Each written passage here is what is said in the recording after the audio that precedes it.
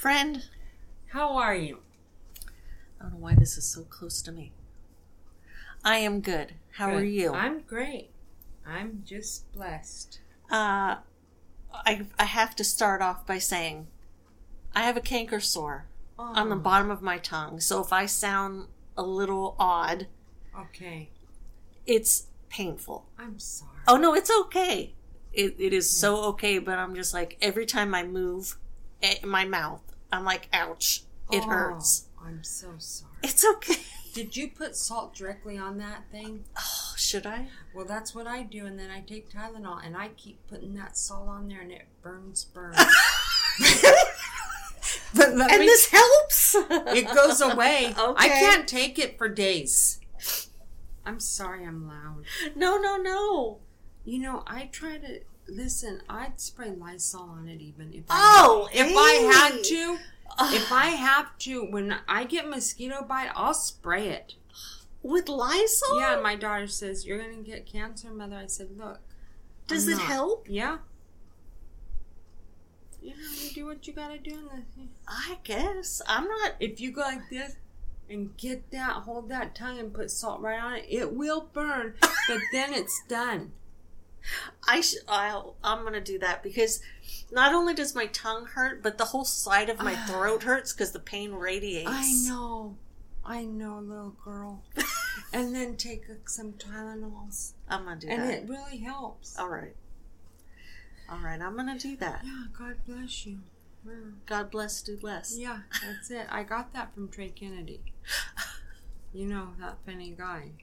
Anyway. I love that. Yeah. I love that. Yeah. Is there anything you'd like to chat about?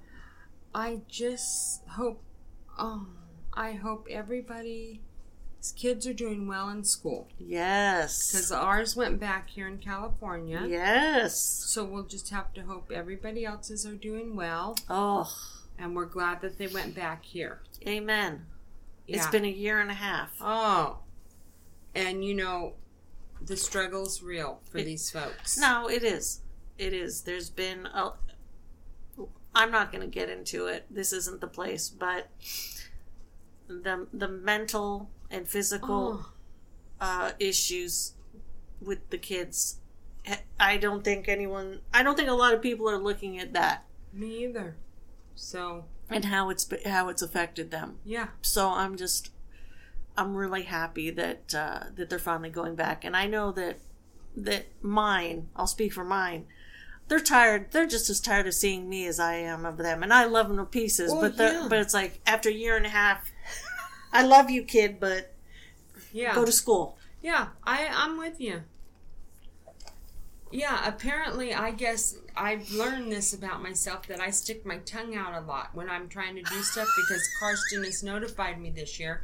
And so he made up this little chant, and I'll hear him from way across the room. "Get that tongue in, girl. Get that tongue in, girl." And so that's what I've learned about myself.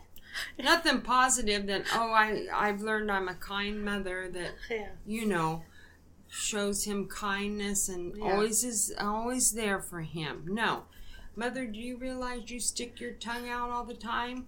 Get that tongue in, girl. Yeah. Way across. Even now, like at night, or if I'm cooking or something, "Get that tongue in, girl." I'm like, great.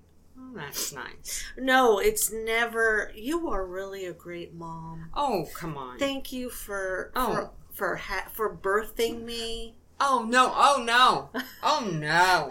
It's never. No.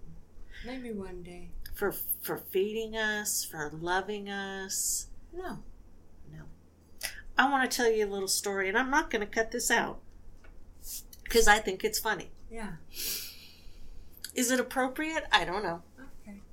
We got back from vacation. We wanted a nice little vacation for a few days, and it was delightful just to get away. Oh, yes. This conversation took place. We are in a hotel room. The younger one, we have two boys. The younger child is in the restroom. Yeah. And we're in the rest of the room. It's just, Yeah. He has, when you go out of town and they have the little welcome to wherever. It's one of those magazines that tells you what's in the area. So we're watching TV, and all of a sudden we hear from the restroom. He yells to his brother, Bran, do you want to go jousting? And we all stop and look at each other like, what? Did he just say what we think he... From the bathroom, in the middle of nowhere, do you want to go jousting? And of course his brother looks like, I don't know what just happened. Yeah. And he's like, no, I don't want to go jousting. About 30 seconds goes by. He's like, but there's a 4-course meal with it. Oh.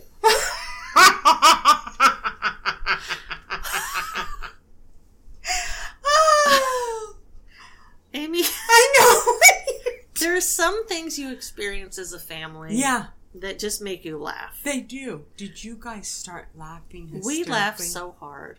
Oh. We laughed so hard. Because that's something you could never even think that conversation would occur. No.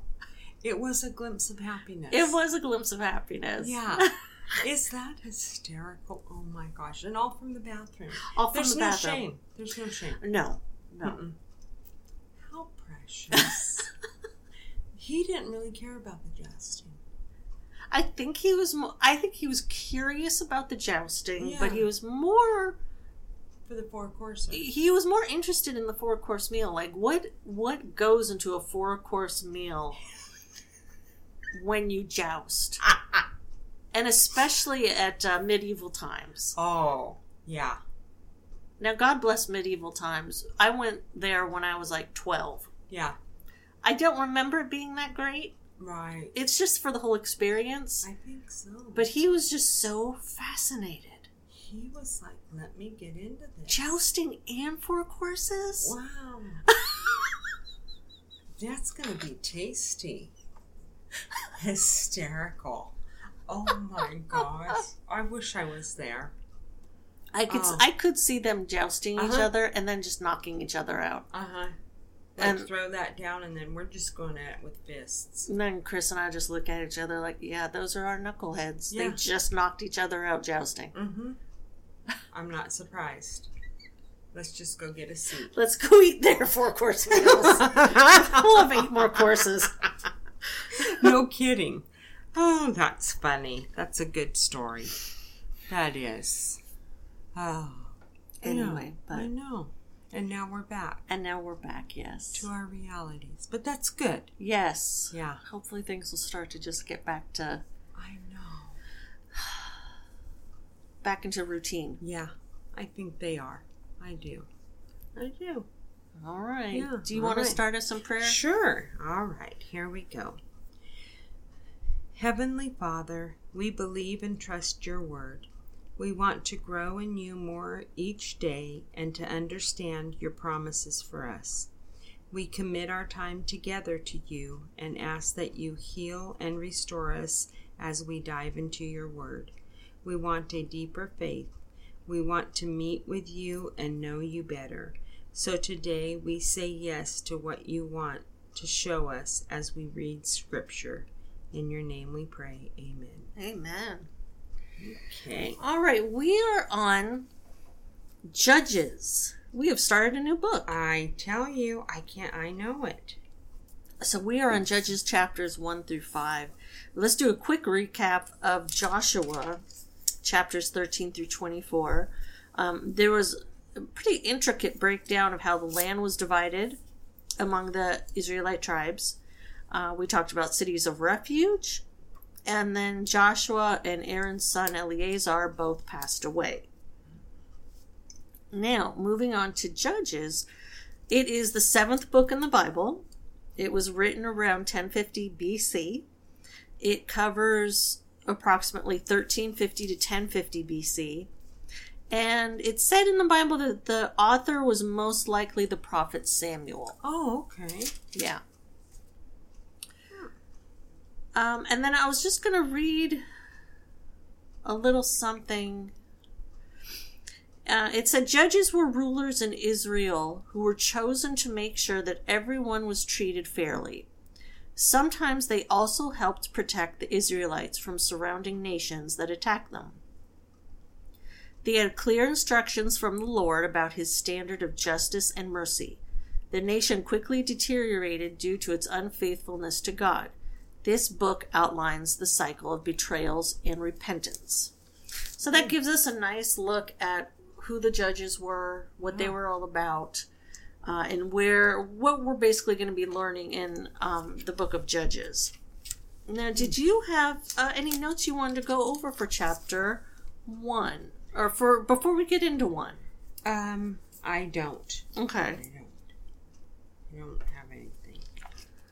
Okay, so chapter 1. Now the Israelites, they had turned to the Lord when asking which tribe should attack the Canaanites first. Because remember, all the tribes had their own land, their own areas. And so Judah was chosen, and they teamed up with the tribe of Simeon. God gave them the victory, but the people of Judah didn't drive out the people living there. And a side note, it had said in there that Caleb did drive out the people in his land, which I thought was very consistent with what we've learned of him so far. Yeah. Because he trusted God way back when. Yeah. When he was sent to do the spying. And then, he was faithful when asking for his land and stuff. And so he remains that way now. Yes. And then the remainder of chapter 1 lists the tribes who failed to drive out the people in their land. And instead of driving them out, they made the Canaanites work for them. Yeah. So it begins. No. Yes, it does. Anything for chapter 1? I have... Why did God order the Israelites to drive out the Canaanites from their land? Although the command seems cruel, the Israelites were under God's orders to execute judgment on those wicked people. The other nations were to be judged for their sin, as God had just judged Israel by forcing them to wander for 40 years before they were allowed to enter the promised land, over 700 years earlier.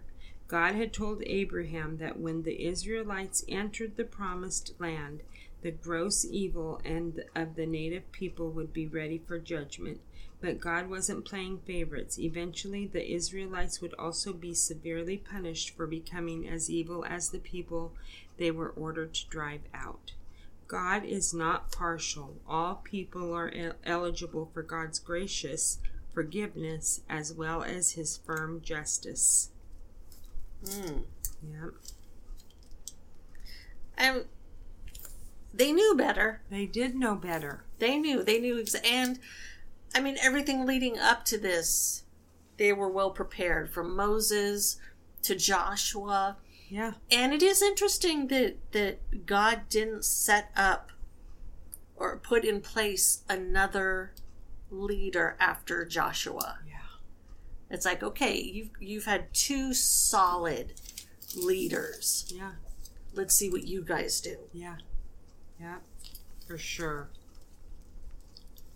Anything else for chapter 1? Yes. Tribe after tribe failed to drive the evil Canaanites from their land. Why didn't they follow through and completely obey God's commands? First, they had been fighting for a long time and were tired. Although the goal was in sight, they lacked the discipline and energy to reach it. Second, they were afraid the enemy was too strong. The iron chariots seemed invincible. And then on that, about the iron chariots, they were pulled by horses, and they were among the most sophisticated weapons of the day. The Israelite foot soldiers were absolutely powerless when a speeding iron chariot bore down upon them. This is why Israel preferred to fight in the hills.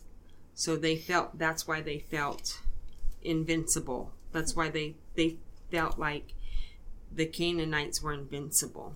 After Joshua's death, power and authority were decentralized to the tribal leaders, and tribes were no longer unified in purpose.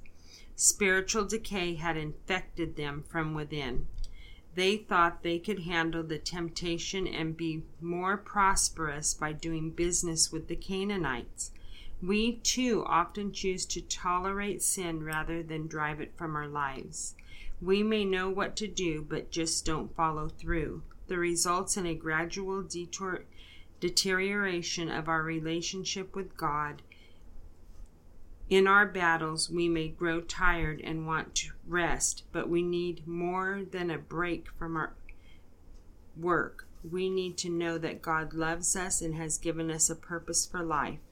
Victory comes from living according to his purpose and from being willing to fully obey him. So now it depended on not even the physical strength, just the spiritual strength of all the tribal leaders. Yeah. For all the areas. Yeah. Okay, anything else for chapter 1? No. All right. Nothing on there. Okay, so chapter 2. Amy, if you wouldn't mind reading verses 1 through 5. The angel of the Lord went up from Gilgal to Bochum and said to the Israelites, I brought you out of Egypt into this land that I swore to give your ancestors, and I said I would never break my covenant with you. For your part, you were not to make any covenants with the people living in this land.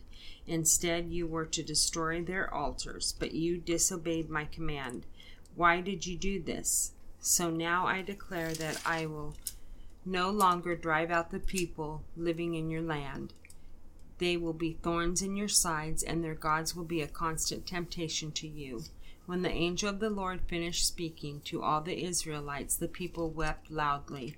So they called the place Bochum, which means weeping, and they offered sacrifices there to the Lord. I love those verses because, first of all, the angel of the Lord came to visit them. Yeah. Which is that's amazing. I love just visualizing that. But now, he's telling them. Yeah.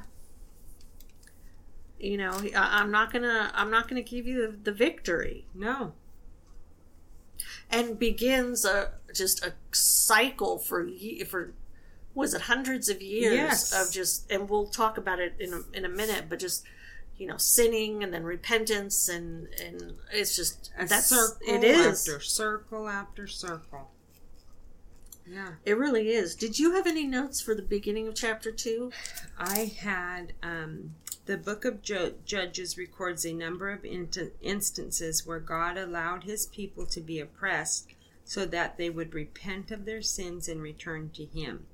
Too often people want God to fulfill his promises while excusing themselves from their responsibilities. Before you think that you deserve the fruits of God's promises, ask, have I done my part? And then the people of Israel knew that they had sinned, and they wept loudly, responding with deep sorrow. Because we have a tendency to sin, only repentance is the true measure of spiritual sensitivity. Repentance means not only confessing sins and asking God to forgive us, but also abandoning our sinful ways. But we cannot do this sincerely unless we are truly sorry for our sinful actions.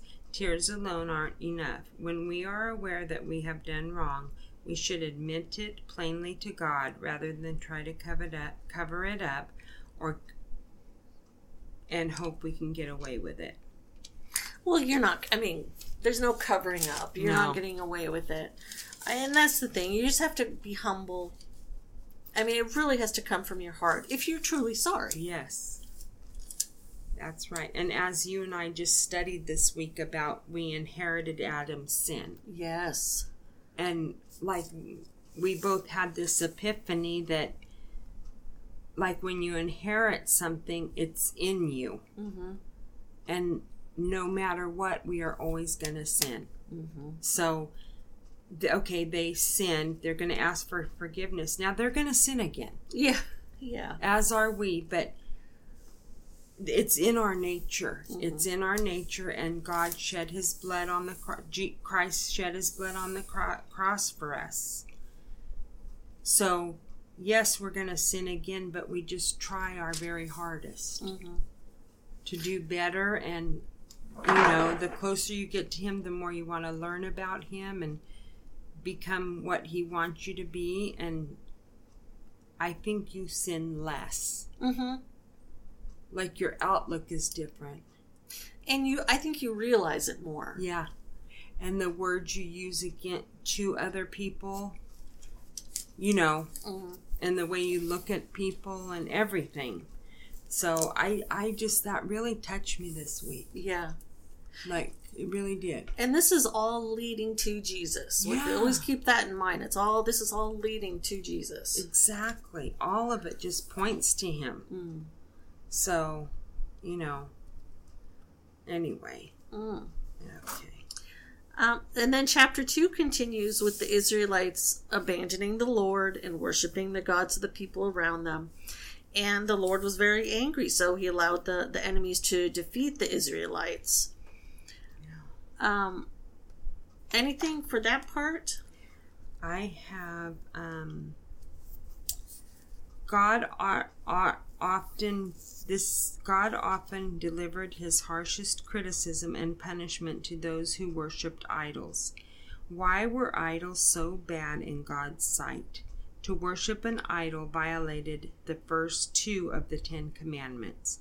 The Canaanites had gods for almost every season, activity, or place. To them, the Lord was just another god to add to their collection of gods. Israel, by contrast, was to worship only the Lord. They could not possibly believe that God was the one true God and at the same time bow to an idol. Idol worshippers could not see their God as their creator because they created it. These idols represented sensual, carnal, and immoral aspects of human nature. But God's nature is spiritual and moral. Adding the worship of idols to the worship of God could not be tolerated. No, they couldn't have it both ways. No, not at all. But the Lord, he didn't abandon the Israelites. He never abandoned the Israelites. No, he didn't. No. And then we learn in Judges chapter 2, verse 16 and verse 18. Then the Lord raised up judges to rescue the Israelites from their attackers. Whenever the Lord raised up a judge over Israel, he was with that judge and rescued the people from their enemies throughout the judge's lifetime. For the Lord took pity on his people who were burdened by oppression and suffering. And that's love. Yeah, he didn't have to. No. No, he loved them. He did not have to. He did not have to do any of it. But they had to go through what they were going to go through. Yeah. And he knew they would. Yeah. Yeah, he did. Yeah. And I think it even talks about it in a little bit, but it's the same thing that kind of happens with us. He loves us, but there are times that we have to go through things. Yeah. It's not going to be easy. Mm-mm. But that makes us more like him, like Christ. Mm-hmm. It just... So yeah, the Lord was mad with Israel and even tested them to see if they would complete their task now that Joshua was dead. Did you have any more notes for chapter 2? Yes. Okay.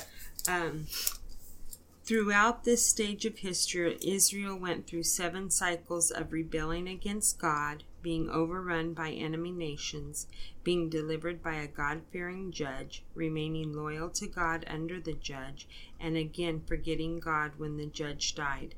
We tend to follow the same cycle, remaining loyal to God as long as we are near those who are devoted to Him. But when we are on our own, the pressure to be drawn away from God increases.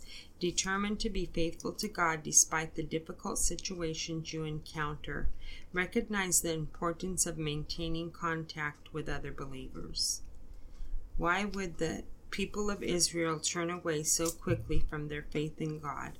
Simply put, the Canaanite religion appeared more attractive to the sensual nature and offered more short-range benefits, sexual permissiveness, and the promise of increased fertility in childbearing and farming. One of its most attractive features was that people could remain selfish and yet fulfill their religious requirements. They could do almost anything they wished and still obey at least one of the many Canaanite gods. Male and female prostitution was not only allowed, but it was encouraged as a form of worship. Faith in one true God does not offer short-range benefits that appeal to our sinful human nature. The essence of sin is selfishness. The essence of God's way of life is selflessness. We must seek Christ's help to live God's way. Can you imagine prostitution as a form of worship? No. Come on. Goodness. No. Now, there is a great chart in our Bible that breaks down all the judges of Israel, and I'll take a picture of it and put it on the Facebook page because it's really helpful. It is good. Anything else for chapter 2? No. Okay. No, I have nothing else. Alrighty, chapter 3. Now, chapter 3, we start Judges. Judges start coming into the picture. Yes. And the first one is Othniel? Yeah. Othniel. And I'll just read the first note here. He was Israel's first judge. Judges chapter 1 verse 13 records that he volunteered to lead an attack against a fortified city. Here he was to lead the nation back to God. Othniel had a rich spiritual heritage. His uncle was Caleb, who we spoke about before, a man with unwavering faith in God. Othniel's leadership brought the people back to God and freed them from oppression. But after his death, it didn't take the Israelites long to fall back into their neighbors' comfortable but sinful ways. Did you have more notes for there? I just had the Israelites discovered that relationships affect faith. The men and women of the surrounding nations were attractive to the Israelites. Soon they're intermarried and the Israelites accept their pagan gods. This was clearly forbidden by God. By accepting these gods into their homes, the Israelites gradually began to accept the immoral practices associated with them. Most Israelites didn't start out determined to be idolaters. They just added the idols to the worship of God, but before long they found themselves absorbed in pagan worship. A similar danger faces us. We want to befriend those who don't know God, but through those friendships we can become entangled in unhealthy practices. Friendships with unbelievers are important, but we must accept people without compromising our beliefs or adopting their patterns of behavior. That's true. That is true. But, and we've said it before, but you can't put yourself in a bubble. It's not healthy to be in a bubble.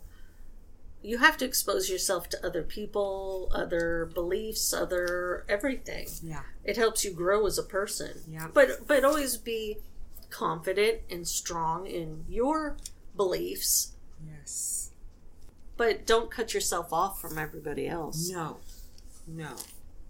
Just, don't get caught up in their... Right. Don't try to be turned into... Yeah. Exactly. Yeah. Now, we talk about this... Next up, the Bible talks about Ehud, the second judge. What a story this guy had. Aye. So he went and disemboweled the Israelite oppressor, King Eglon. Yep. And then escaped down a latrine. Yep. Friend. I tell you. Do you think at any point he's like, I'm going down this pooper for the Lord? Yeah. The Lord's approving of this. Yeah. I won't get meningitis.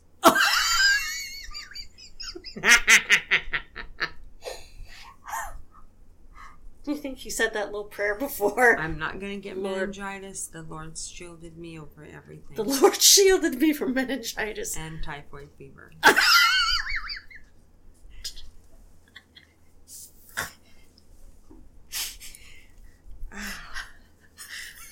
I just stuck a dagger in that man. I better hurry before it comes running. Oh, now I have to do what? All right. Let me hurry. Yikes. Whew. But really, in the notes, it breaks down kind of why that story was so important. It demonstrates how God can use us just the way he made us. Because Ehud was left-handed. Yeah. And that wasn't common because the guards weren't going to check for left-handed weapons. Isn't that good? Yeah. He just got it all there. Yeah. So it said here, let God use you the way you are to accomplish his work. Amen. That is it. Right there is. There's no thinking, oh, if I was taller, if I was shorter, if I was fatter, if I was skinnier, if I could do... No. No, you got it all there. You got used. Amen. Yeah, there it is. There's an insert. It gives a little biography of Ehud. Yeah. And part of it says, the enemies we face are as real as Ehud's, but they are most often within ourselves. The battles we fight are not against other people, but against the power of sin. We need God's help in doing battle against sin. We also need to remember that he has already won the war. He has defeated sin by Jesus' death and resurrection.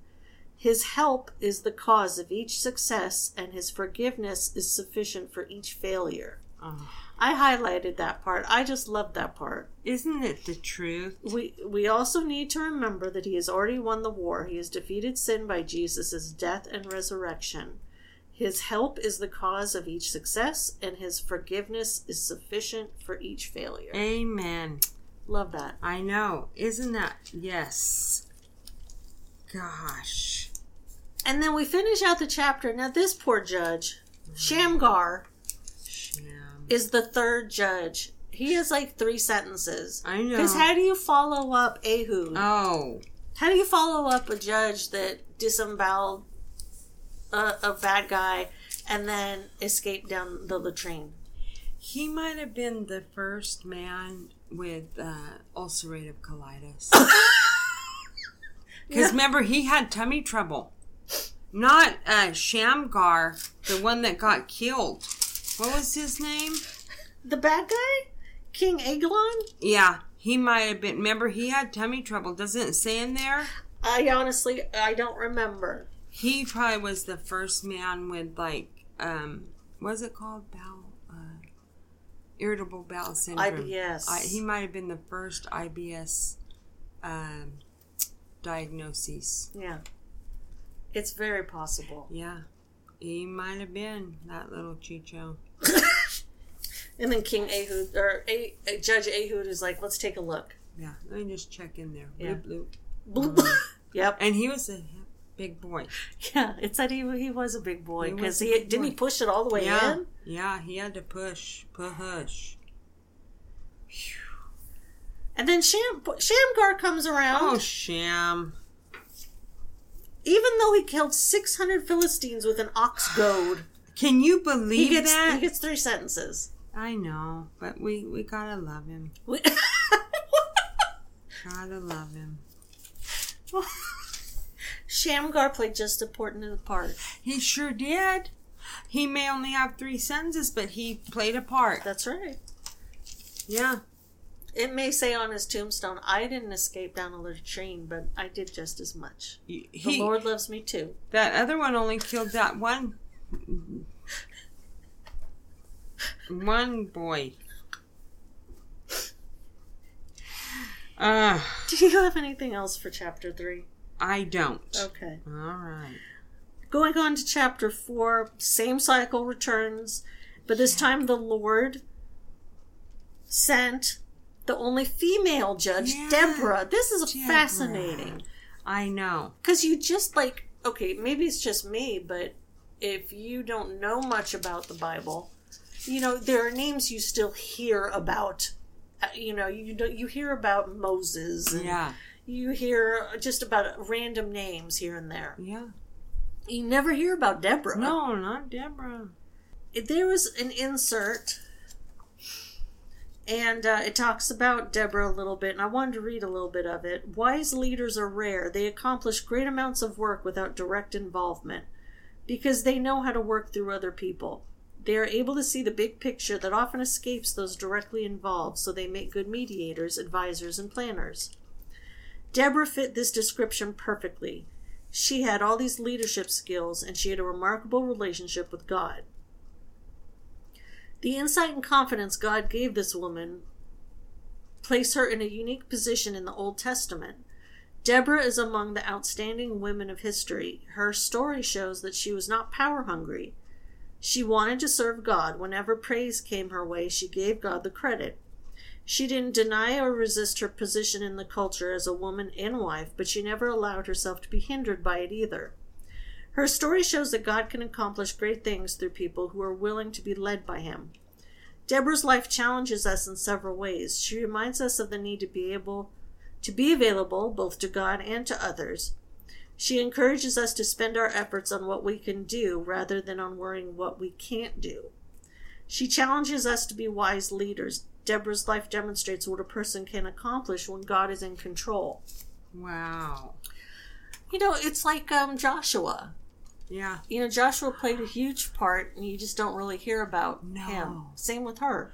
Yeah. You hear about Moses, but not Josh. Mm-mm.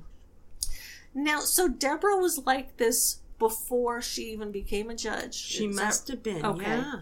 Okay. He had her. Yeah. She was in his sights. Yes, she was. Okay.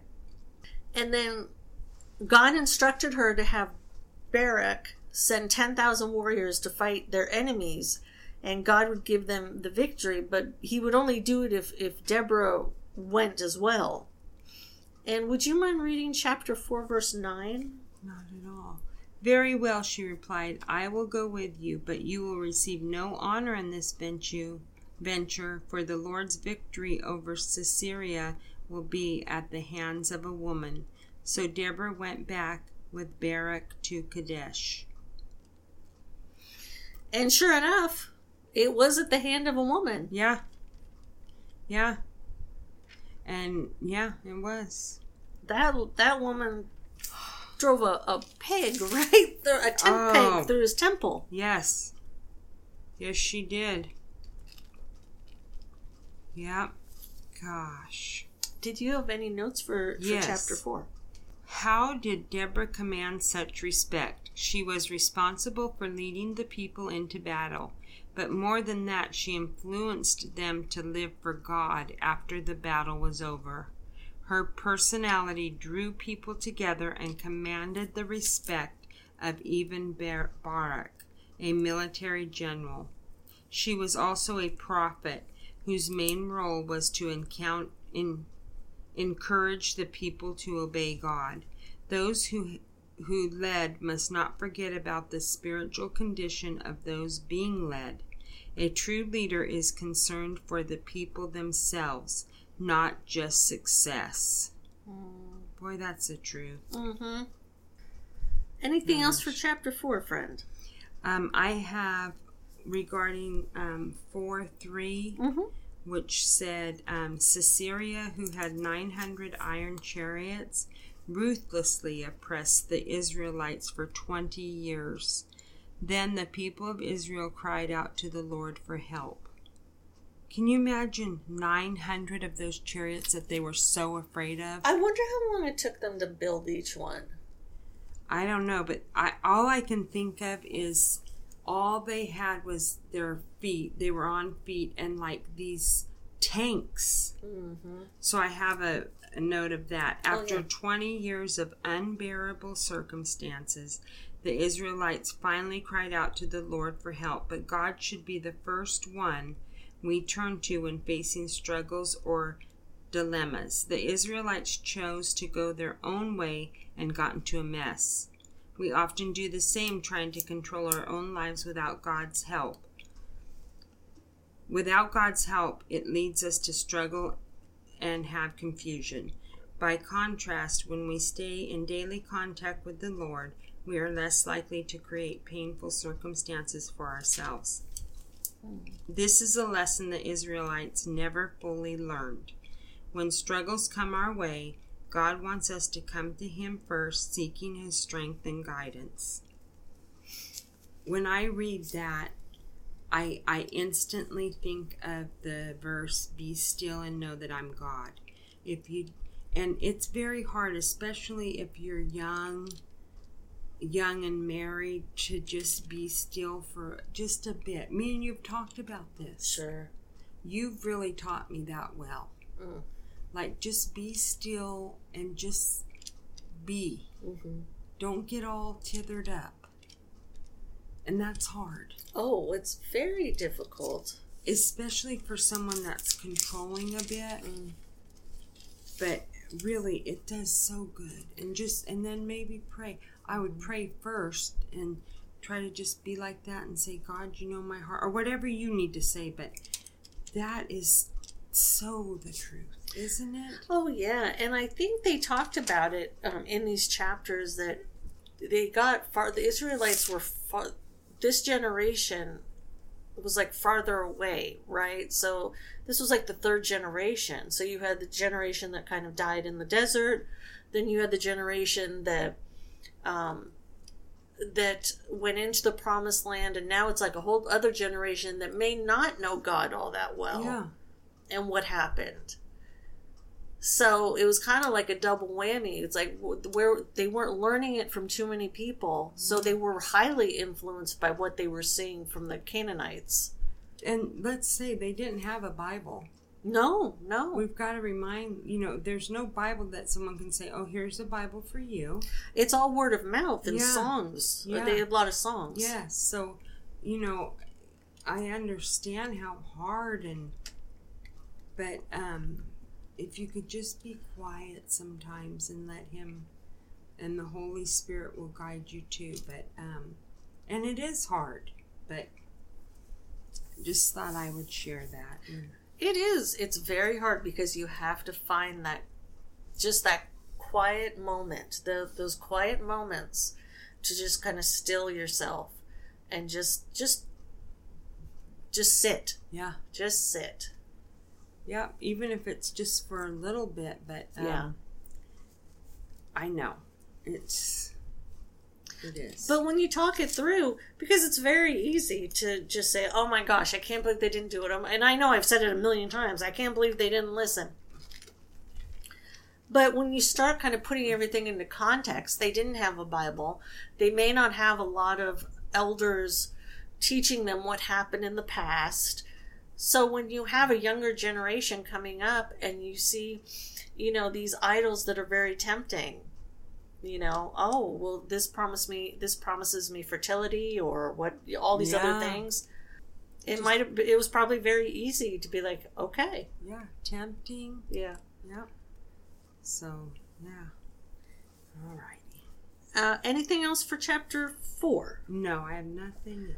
Okay, so chapter 5. Chapter 5 was great because it was the Song of Deborah. Yeah. And I just had notes. If you had any notes for chapter 5. I do. I have, in victory, Barak and Deborah sang praises to God. Songs of praise focus our attention on God, give us an outlet for spiritual celebration, and remind us of God's faithfulness and character. Whether you are experiencing a great victory or a major dilemma, singing praises to God can have a positive effect on your attitude. Let's see, on 5:8, without God at the center of their national life, pressure from the outside world soon became greater than the power from within, and they were an easy prey for their enemies.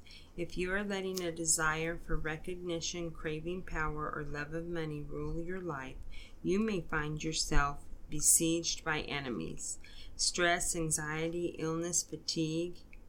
Keep God at the center of your life, and you will have the power you need to fight these destroyers. That part is so great. I know. If you were letting a desire for recognition, craving for power, or love of money rule your life, you may find yourself besieged by enemies. And all that does come with it: stress, anxiety, illness, fatigue, because your head's just not in the right place. No. And there's nothing wrong with maybe wanting to get a better job. Right. We're not saying that, but your head just has to be in the right place for it. Yeah. Everyone wants to be loved. But power and money, it's only trouble. Mm-hmm. I mean, I don't know. I praise God that I never had those desires in my heart. I just really have no desire. Mm-hmm. I know some people really do and want to get to the top, and I'm feel bad for them. But do you think, and I truly don't know the answer to this, but do you think the devil kind of works overtime with people in positions of power? yes, I think that, as we know, he doesn't know what's going to happen in the future, but he can predict. Mm-hmm. And I do. I think it's easy to maybe play with their mind. Don't you? I would think so, but I don't want to speak out of term. Yeah, I don't either, but I think it would be like tempting for them. Mm-hmm. Because I think people who have a love for money feel like if just they have one more 100,000 or whatever, then they're going to get what's going to make them happy. Mm-hmm. And things of the world don't make you happy. No. You'll never have enough. Right. I mean, it's not going to bring you the right type of happy. I mean, you can have happy moments, but not that true happiness. Yeah, the deep, constant. I mean, no one's happy every minute, but that happy, loving. To have like your soul happy. Yes. Yeah, knowing this is just a step in a journey of eternity, happy. Mm-hmm. Yeah. Because sometimes I think that, let's say, for example, let's say there was a company that had 500 people. And the head of the company, the devil's working overtime because the head of that company is kind of teetering. The devil knows that he's going to be weak. And if he can get to him, all that will trickle down to the other people. So if you just get the one, you're going to get all of them. Yeah. I don't know. Does it even work like that? I wonder. Yeah. And you just pray that there's one good one in there. Mm-hmm. You just pray. Gosh. I know. Scary. It's very scary. Yeah. Yeah, it is. Friend, do you have anything else? Not there, no. Well, that is Judges 1 through 5. Well, we did good. We sure did. Yes. Is it my turn for a song? It is. Oh, okay. I couldn't remember, so hold on. I'm going to get my song. Okay. Okay, so I found it on YouTube. Oh. It's another gospel song because I love the gospel songs. It's called Jesus Can Work It Out by Dr. Charles G. Hayes. Okay. And I'll put the link in the notes and then also on the Facebook page. It's so good. This is the original version. Apparently there's other versions. I don't know. Oh, okay. But it's really good. I love it on YouTube because people dig up these kind of obscure gospel songs. I know. From the 50s and 60s and stuff. And I love it. So yeah, Jesus Can Work It Out, Dr. Charles G. Hayes. It's really good. Oh, okay. So that's the music recommendation. Okay. This session. I guess our information? Yeah. Okay. Email is basicbiblestudy19, the number 19 at gmail.com. Facebook.com/mybasicbiblestudy. And the website is mybasicbiblestudy.com. And you can find all the links on the website. And next time, we are going to be reading Judges chapters 5 through 12. Okay. 6 through 12? 6 through 12. 6 through Next 12. Friend, next time, we are going to be reading Judges 6 through 12. Wonderful. All right. And then I think we may finish up Judges. After that. Because we're going to be learning about Samson and Delilah. And Romeo and Juliet. That song. Samson and Delilah. Baby, you can bet. You know that song? Off the top of my head, no. Which one is it? Well, I don't know off the top of my head. It might be Jeremiah Was a Bullfrog. Oh. Isn't Yes, that all yes. the same song? Yes, you're right. Okay. See, I remember something. You remember a lot. Oh. I have turned into my mom in the regards that I'm just yelling at kids now. I'm like, you. Yeah. We don't even know. I'm done. Yeah. I know I'm going to start saying A, B, C. I have A through E then. Then you won't remember which letter. No. I know. And I'm done with it. Oh, I didn't know who that was. It scared me. Who is it? I think it's your son. Oh, gosh. Yeah. You know, we never know what's coming up. You mean Jouster? Yeah, Jouster 1, too. He's going to get a 4-course. Anyway. Anything else? That's it. All right. Thank you for joining us. If you have any questions, comments, prayer requests, please get a hold of us. We would love to hear from you. And hope you have a blessed day. Yes, thank you. God bless.